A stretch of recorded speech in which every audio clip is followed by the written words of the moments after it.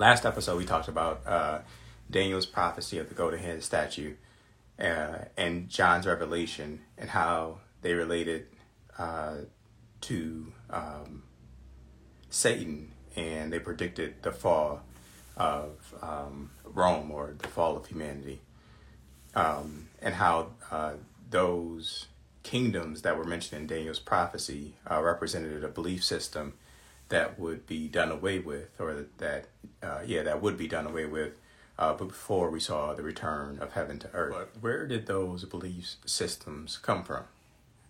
And how did we get so ingrained, or how did they get so ingrained into our everyday lives that they began, or that they ended up ruling societies, and not just, random societies, but world powers? Again, how we see God, how we see and understand our Creator directly impacts our reality and everything in it. Last episode, we talked about the Ten Commandments and how these laws were made under duress. So let's pick back up on that point right here. Just to be clear, the Ten Commandments were given as instructions to steer the Israelites away from death and destruction, and that the Ten Commandments don't in and of themselves lead to a place that we call heaven.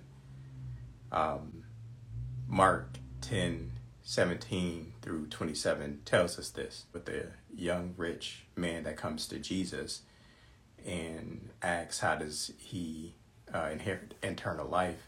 Jesus replied that, you obey the Ten Commandments, and he lists what the Ten Commandments are. And then a young rich man says, I do all this. And Jesus said, oh, you're missing one thing. Sell all your possessions and follow me. And the young rich man turned away and left. And Jesus' response was, only through God can you enter into the kingdom of heaven. And that possessions, worldly possessions, can blind us to that presence of God. And the reason why these laws were necessary is because the Israelites, who we call God's chosen people, were doing all these things, right? In fact, right before the laws were mentioned in the Bible tells us that Moses set apart 3 cities where someone could flee to if they committed manslaughter. Deuteronomy chapter 4, verse 42 says, killing his neighbor accidentally without previously hating him. And the Israelites were so disobedient that the Lord had to speak to them from a fire in a cloud in total darkness from a mountain. The Bible tells us that it was fear, not love, that causes the Israelites to accept the Ten Commandments. In Deuteronomy chapter 5, verse 25, the leaders of the Israelite tribe say, but now, why should we die? This great fire will consume us, and we will die if we hear the voice of the Lord our God any longer. So from that point on, at least the Israelite leaders associated the hearing from God, or the voice of God, with death. Now it's important because Jesus says that the greatest commandment is to love God and your neighbors. But how can you truly love God, or anyone for that matter, if you honestly fear them? Well, this is the theme that we're going to be diving deeper into over the next few episodes, answering the question of what's our honest disposition. You ever heard someone make a general statement that you don't agree with? The belief behind those statements allude to our personal disposition. It's the natural tendency or temperament to be bent towards something or have a propensity for something. Now, we just read where the Hebrew Israelite leaders' disposition toward God changed to a fearful one. Before then, Moses had a hard time controlling the people. But Deuteronomy chapter 5, verse 24 says, you said, look, the Lord our God has shown us his glory and greatness, and we have heard his voice from the fire. Today we have seen that God speaks with a person, yet he still lives. But now, why should we die? The great fire will consume us, and we will die if we hear the voice of the Lord our God any longer. For who out of all mankind has heard the voice of the living God speaking from fire, as we have, and lived? Go near and listen to everything the Lord our God says. Then you can tell us everything the Lord our God tells you. We will listen and obey. Now it's important to listen to their disposition. It sounds like they have a foreign and distant relationship with God. Verse 24 says, today we have seen that God speaks with a person and still lives. Apparently, the Israelites associated hearing from God, again, with death. That's a really important thing to consider when reading the Bible and understanding the Old Testament disposition. And for those Israelites who hadn't learned to fear God before that moment, verse 28 drives it home. Moses says, "The Lord heard your words when you spoke to me. He said to me, I have heard the words that these people have spoken to you. Everything they said is right. If only they had such a heart to fear me and keep all my commandments always, so that they and their children would prosper forever." Fear as a means of control. This brings us a lot closer to the point of this series. Our concept of God, given to us through Hebrew tradition, is authored by Moses. Since Moses is the filter in which we understand the will of God, it's important then to understand the disposition of Moses. For example, it's no coincidence that unpremeditated manslaughter is not only permissible during this time, but that the Israelites held space for those who needed to hide out after committing the act. In Exodus chapter 2, verse 11, we read, years later, after Moses had grown up, he went out to his own people and observed their forced labor. He saw an Egyptian striking a Hebrew, one of his people. Looking around and seeing no one, he struck the Egyptian dead and hid him in the sand. The next day, he went out and saw two Hebrews fighting. He asked the one in the wrong, "Why are you attacking your neighbor?" Verse 14 says, "Who made you commander and judge over us?" The man replied, "Are you planning to kill me as you killed the Egyptian?" There is a term in psychology called psychic determinism. It says that our perception determines our beliefs, our belief system, and that our perception is comprised of built-in valuations and judgments from our past. And those experiences, or the way they left us feeling, become our belief system, regardless if those feelings are based in fact. A person might think he or she is the reason to blame for their parents' divorce, even if the divorce had nothing to do with the child. That belief will carry with the child all throughout life. If left unchecked, the child might think, "I messed everything up."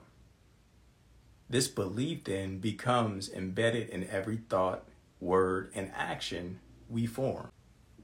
Soon, that pattern becomes real and constitutes a person's reality, their lived experience.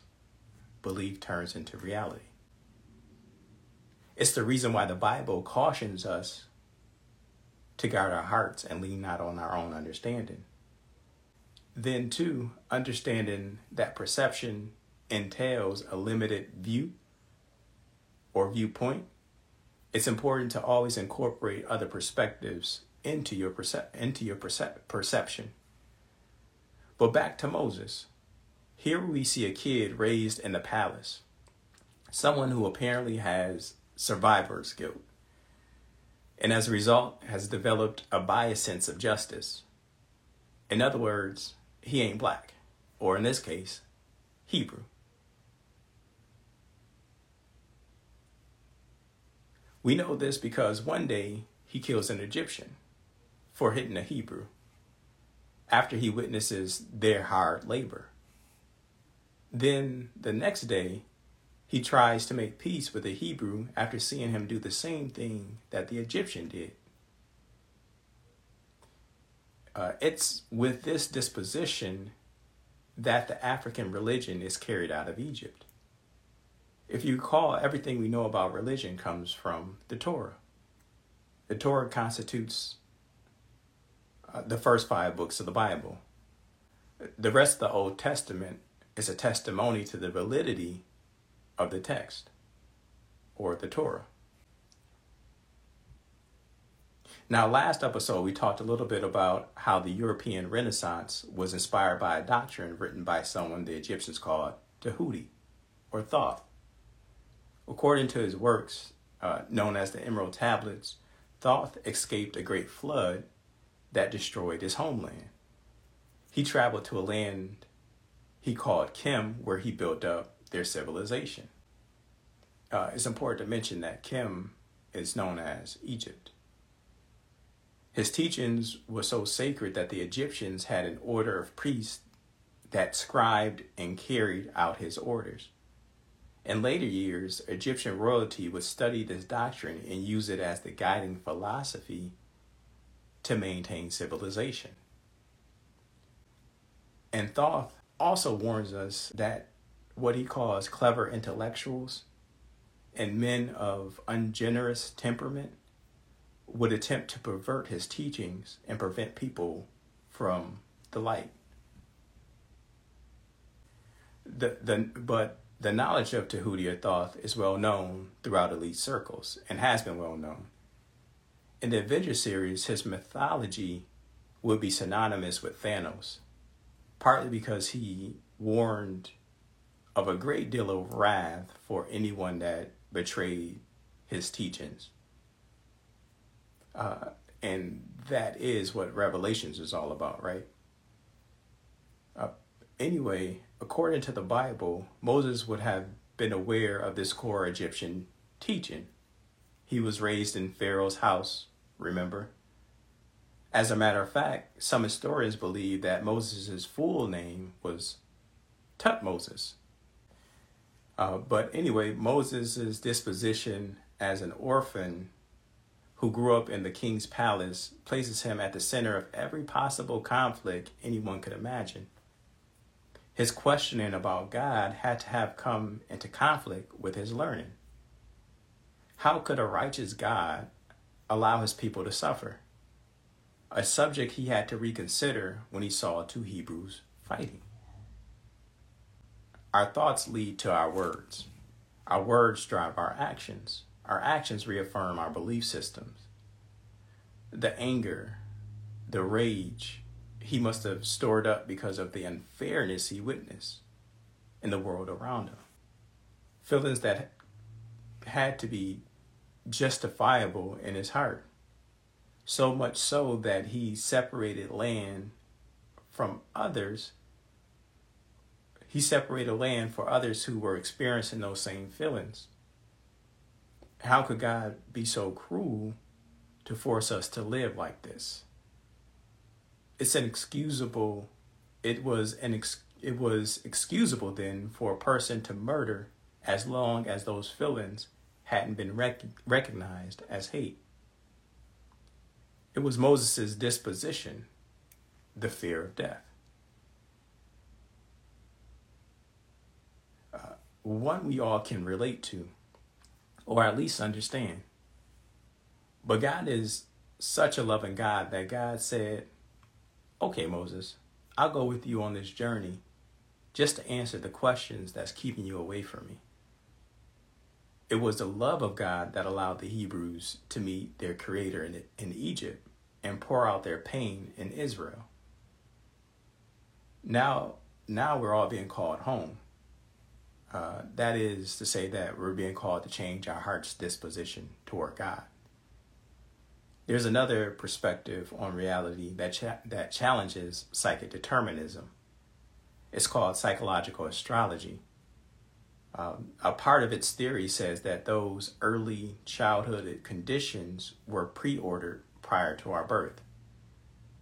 And a part of our purpose for being here is to remember the whole picture by healing through the blocks that blind our perspective. It says that there is a divine order to our lives, and that by aligning our lives in a way that surrender to our purpose, we become obedient to that order and unlock the promises that God has over our lives. In a word, heaven.